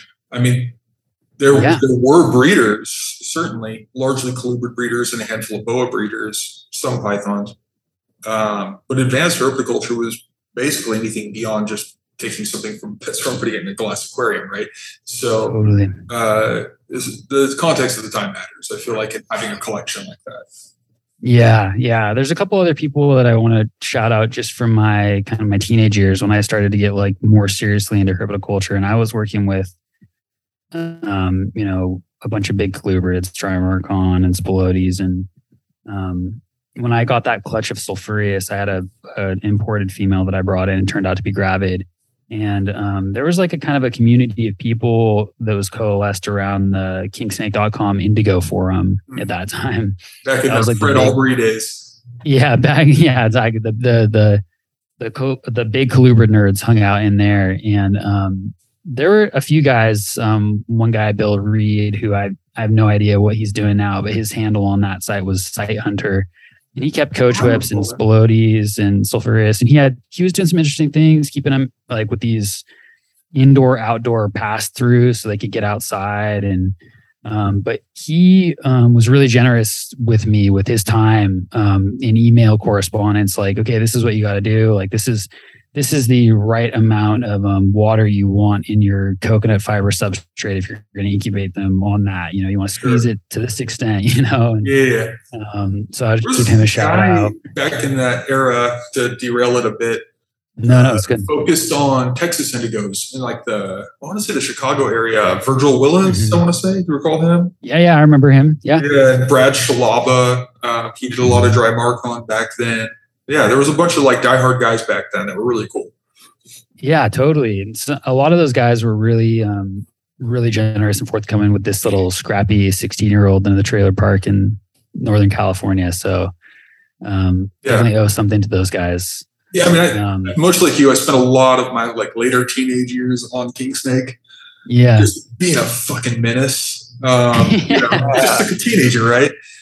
That just making John Hollister want to murder me, and it's fun. Yeah, those are good times. Those are good times. But so I guess if Roy, if you're cool with this, I want to. Yeah, of course. I have one final kind of question for you here, Jordan, and normally we tend to leave this question pretty open ended, and I'd like to maybe just put a slight slant on it, just because of the nature of the conversation that we've had so far. So normally the question is, why herpetoculture? And that's just intended to be sort of like a broad or specific kind of, unique to you, tell me why that you think this is important. But I'd like to maybe see if you can slant it towards, because I'm an optimistic asshole, slanted towards like the positive end of things. Can you give me like? I like how that's a necessary additive. Yeah. Well, I mean, use one of this, but try not to be a negative asshole. No, it's not. No, I mean, it's not because It's not because I think you're especially negative. It's because I think you have you think about this stuff in a very interesting way, and I think I'd be very curious to know your kind of best case argument for the existence of what we do. Like, what's the? Well, I mean, to start it off negatively, as you anticipated. So on one hand, right, you have the AZA and different iterations of it globally, but largely you have institutions that are working to, on one hand, educate the public about maybe why we should have dolphin-free tuna, on one extreme, to why maybe preserving land is necessary and why these animals are interesting, cool, and worth saving. Right? And then the other part of what they do is, stuff like SSPs, right, where they actually work to expand diverse breeding populations of a given species, ideally with reintroduction programs, and then have a kind of like a preservation collection captivity for that given species, right? Mm-hmm. That's rad. They can't do everything.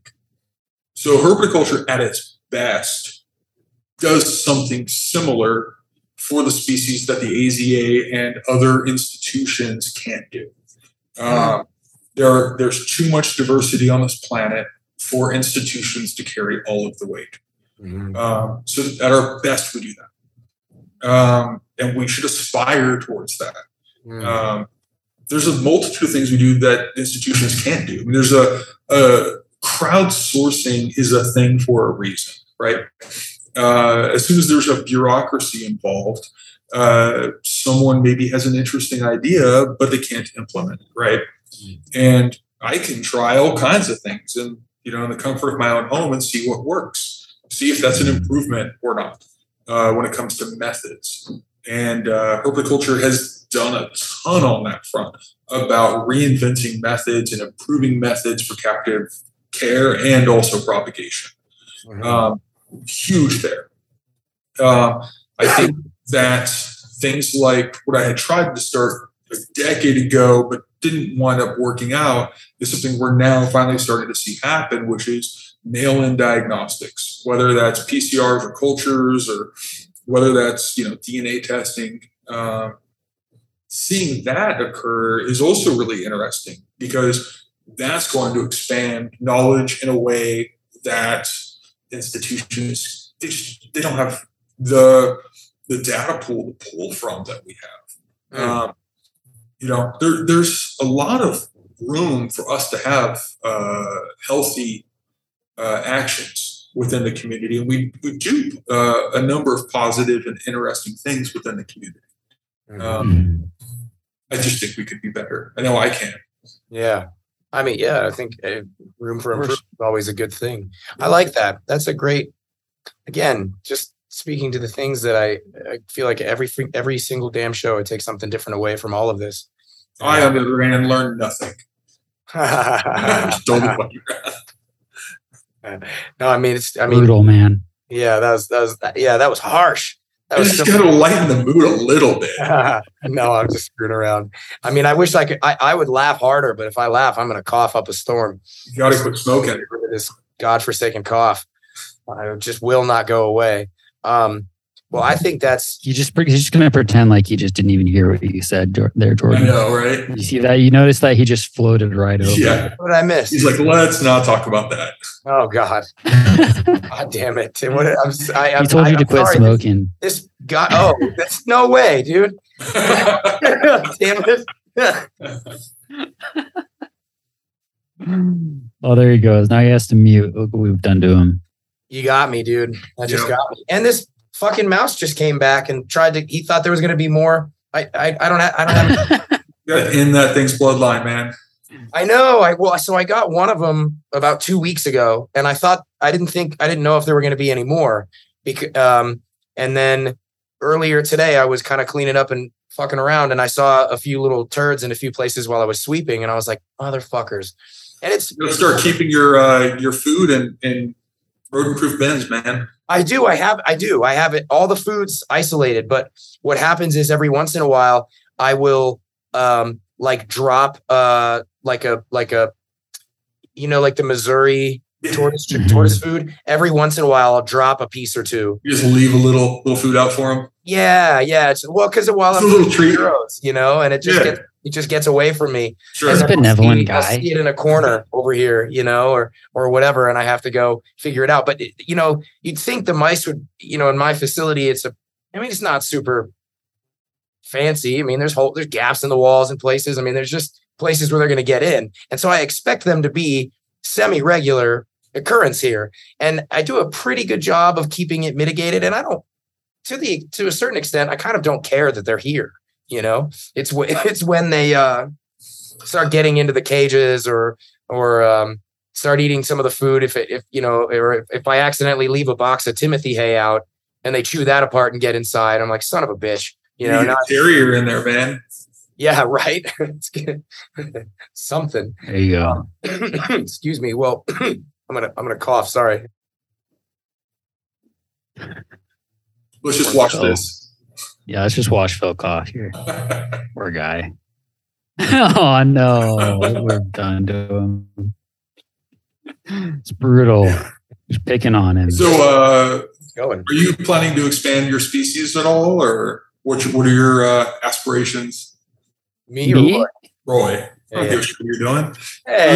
Not really. No, So right now, I just moved. My partner and I. I remember place and we bought like a pretty a rough little cabin on some land, and I'm going to be building some. Thanks for that. Yeah, we feel really blessed. But I'm going to be building some little like 10 by 12 studios for my herps. Basically, I'll have like a temperate shed, like species specific rooms kind of idea. Basically, yeah, kind of more regional specific rooms, but I'm just going to keep working at a small kind of scale, and I think I've pretty much got the species I'm going to be working with right now. The most recent acquisition was a pair of Polychrus peruvianus that I got that were captive bred and born in the UK, and that was like a dream species for me. Yeah. So I'm excited to be working with those. Nice, and that's kind of it for now. I mean, I'm sure that'll change. You're doing the thing that I feel like more people should do. Collection management is a developed skill, right? We don't have it inherently. You learn with time. But so many people are like Uromastyx and chameleons and frogs and, this temperate species and this tropical species all in a room. And it just seems to be the most recurrent recipe for failure or really mitigated success in a lot of collections I see. I totally agree. If there's some advice from an old head that's done a lot of things wrong, don't try to mix a whole bunch of different ecosystems into one room. It doesn't work well. I've totally fucked it up majorly. Yeah, we've all done it. We'll learn, doing things wrong. Yeah. I had my bearded dragon and my California king snake and my yellowtail Cree all in the same room, when I was a teenager. And now I look at that and I'm like, God, like I just couldn't do that these days. There's no way. I wouldn't want to, but. Well, so what do you think? What does the future hold for you, Jordan? What do you think what are some of your goals? And I've just been building my colubrid collection. When I got back into reptiles, it was like, I want one room for snakes. So I just went out and I bought all the freedom breeders and I filled the room with the racks. And I was like, I'll slowly fill the racks. I didn't want to do the thing that I've done when I was younger, and a lot of people do, where it's like, these are cool, then figure out where it's going, right? Yeah. So I designed the room, and then that was my my restrictions I put on myself.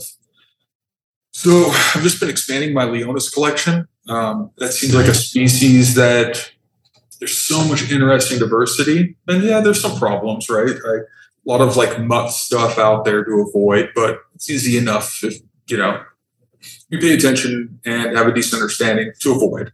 But there's so much interesting diversity that it just made sense to build a collection of like all of the most extreme examples. So I've been doing that, and a handful of different bulls and pines, and I'd like to kind of carry on that direction. I do have some rat snakes, the red-tailed green rats. I bought some captive-bred babies that were produced last year by Patrick Sterling. Nice. And then I've got a pair of Ridley Eye, and then that's it. The Ridley Eye and the red-tailed green rats are basically my only non-temperate snakes. I don't really plan to expand outside of that. And then the tortoises, which I would like to continue expanding. A focus predominantly on like temperate tortoises. And then I really would just, the birds, I plan to just keep acquiring as many African hornbill species as I can that are not loud, which is like 5 species, right? Like, so that's like an ongoing thing with the hornbills. It's a lot of space and a lot of money and all that thing, so it's slow, but as long as they don't go sideways, there's some room there. And that's kind of it. I don't plan to build some reptile empire. I do a ton of plants. I'd like to expand that. This year I took it light because we moved last year. But historically I was growing 2,000 or 3,000 trees a year. And then this year and last year, I grew maybe around 12,000 cactus per year. So it's kind of carrying the cactus made more sense with the move, a little bit less room. So just kind of keep going that direction until I'm just like, oh my God, what have I done? Help. Yeah, for sure. Okay. So you have to hit the eject button. Yeah. Where can people find your plants? Like, where can they find you on? So everything's just kind of Instagram, all that stuff. I know you had an Etsy.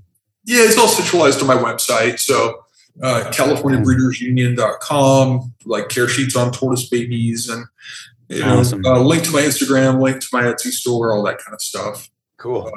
I'm kind of like with Instagram, I'll just while I'm working, pull out my phone and be like, oh, this is what's in front of me right now, kind of thing. Yeah. Yeah. Well, we'll make sure to add all of your various endeavors linked in like show notes and everything when we throw this stuff up on the interwebs when it goes up. It'll be I think we're like operating at about a month out, right? So each interview we do is approximately a month from release, basically. And 5 weeks. And again, man, really, really appreciate because I know one of the themes I think with a lot of the people that we speak to is they tend to be pretty busy. Like they have a lot of different things that they're working on at any given point in time. And so we really do appreciate you carving out time to talk with us and do something that maybe isn't always easy for everybody to do, which is, talk in a way that's going to be public and everything. I know it can be hard for some. And I hate this. Yeah, right. Yeah, we really, thanks for letting us twist your arm into coming on. I think that it's a valuable conversation. You have a lot of valuable insight and perspective, so I appreciate you sharing it. Thanks for the flattering comment. Anybody listening that plans to ask me to do this was just for them. I'm not I've already told you no. Fuck it, everybody else. Yeah. I'm just kidding. We'll definitely edit that out for sure. No, I'll leave that. No way. I'm not going to tell everybody. I'm not going to leave to me telling everybody else to suck it on the show. Maybe I will. I don't know. It's obviously a joke, but it's fine. Here, I'm going to stop the recording.